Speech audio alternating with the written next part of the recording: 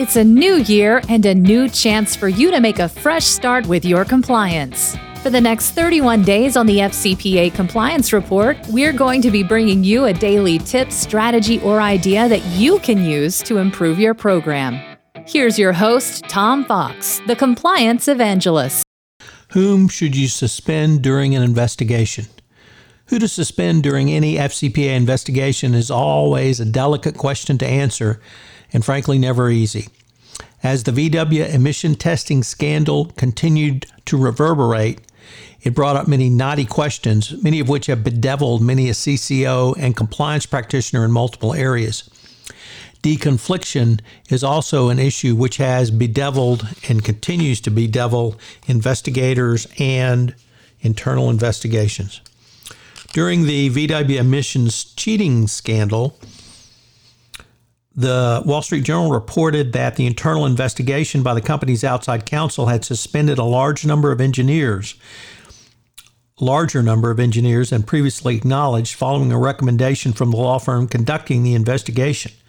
The article went on to state that Jones Day urged suspension of anyone who could have been involved in the scam, from high-level decision makers to ordinary engineers, to prevent possible perpetrators from tampering with the evidence. This final statement emphasizes a key consideration in any investigation, which is to tie down the evidence. Mara Sen, Director and Senior Counsel, Global Compliance Investigations at Zimmer Biomet, has said, probably from the government's perspective, the most important aspect of setting up an investigation is, in a way that makes them feel comfortable, is to make sure that everything is locked down. However, if you are worried about evidence tampering, you may have a bigger set of problems on your hands. Pointing up to the difficulties in making such a blanket sweep, an unnamed source who provided information was quoted as saying, "We had to suspend everyone in the area to get them out of the process. This is necessary for the investigation, but it's really hard for us now because we're missing their professional knowledge and expertise." This brings up another point Sen discussed around who to suspend and when to suspend or discipline an employee during an investigation.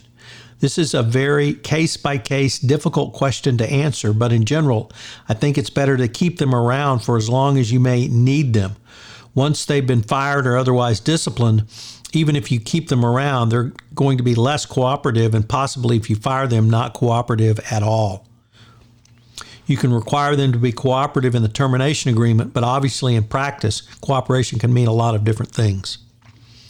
Lanny Breuer, the former Deputy Attorney General, that's DAG, in the Obama administration and now a partner at Covington and Burling, raised an interesting concern in this area in the context of the Department of Justice's 2016 FCPA pilot program. It is around what Breuer termed deconfliction. This involved the government asking the company to halt its investigation, for the government to be the first to interview witnesses.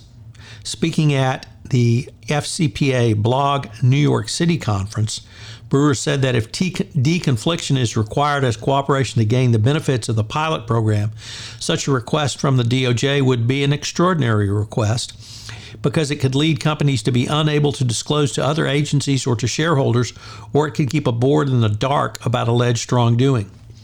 In general, public companies can't stand down from doing an investigation when such an allegation comes in. He did also add that he'd been asked to do so a couple of times. Breuer raised 4 questions during his presentation which every investigator must consider in the area of deconfliction. 1. Would complying with the request be consistent with the director's and officer's fiduciary duty of oversight? 2. How can a company make decisions without speaking to its employees? 3. How will a delay affect the company's other regulatory obligations? And finally, 4, how an external counsel can advise a company without knowing the facts.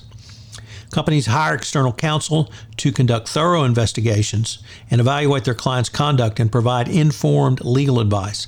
These tasks can be difficult, if not impossible, to accomplish where external counsel have had their hands tied behind their backs. Clearly, the DOJ could have a broader remit or be involved with other ongoing investigations where they might make such requests. However, such a deconfliction could stop a company from engaging in a root cause analysis or even a robust investigation. At the same conference, Jerry Krall, Senior Vice President, Chief Ethics and Compliance Officer, and Chief Risk Officer at Brown-Forman, said that his company did an extensive root cause analysis of every claim or incident so they can understand not only what happened, but put sufficient risk management protections in place to make sure it does not happen again. If you have deconfliction, you may not be able to do that, and that certainly could be a difficult thing to not only prevent the incident from happening again, but then you'd have to demonstrate to the Department of Justice and the Securities and Exchange Commission, both at that time and later, when your or how the effectiveness of your remediation was impacted by this. So what are today's 3 key takeaways? Well, number one, obviously the theme of this piece and the contents in it are the decision on whom to discipline and when to discipline. And these are critical decisions in any investigation. You don't want bad actors around, but on the other hand, if you need cooperation because of your investigation or to present evidence or witnesses to the Department of Justice, you want to be able to have some level of cooperation. You can have a cooperation agreement, but if the person's been paid or they're not going to get paid or they've lost their pension or they've lost their benefits, you probably really have zero chance of getting their cooperation going forward. So it's something that you need to think through, even if you have to keep them on a payroll longer than you might have wanted to. The Volkswagen example is particularly difficult because there you really run the risk of, and Volkswagen's counsel was concerned that Volkswagen employees were destroying evidence.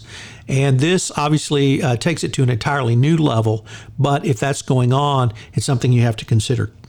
2, this really is a case-by-case analysis, and whatever your decision is, you need to write up something so that you can present to regulators to substantiate and defend your decision. And then finally, the deconfliction question can be quite troubling during an internal investigation. So if you get requests for it, you need to have serious discussions with the DOJ about how it will impact your investigation and remediation going forward. This is Tom Fox. I hope you will enjoy this month's offering on hotlines and investigations, a 31 days to a more effective compliance program. If I could ask you to do so, would you pass on to at least one person this podcast series on the nuts and bolts of compliance as I'm trying to expand my audience base for 31 days to a more effective compliance program. I hope you'll join me again tomorrow where I take up another topic in innovation in compliance. Thanks again for listening.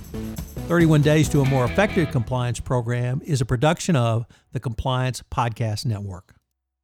This podcast is a part of the C-Suite Radio Network. For more top business podcasts, visit c-suiteradio.com.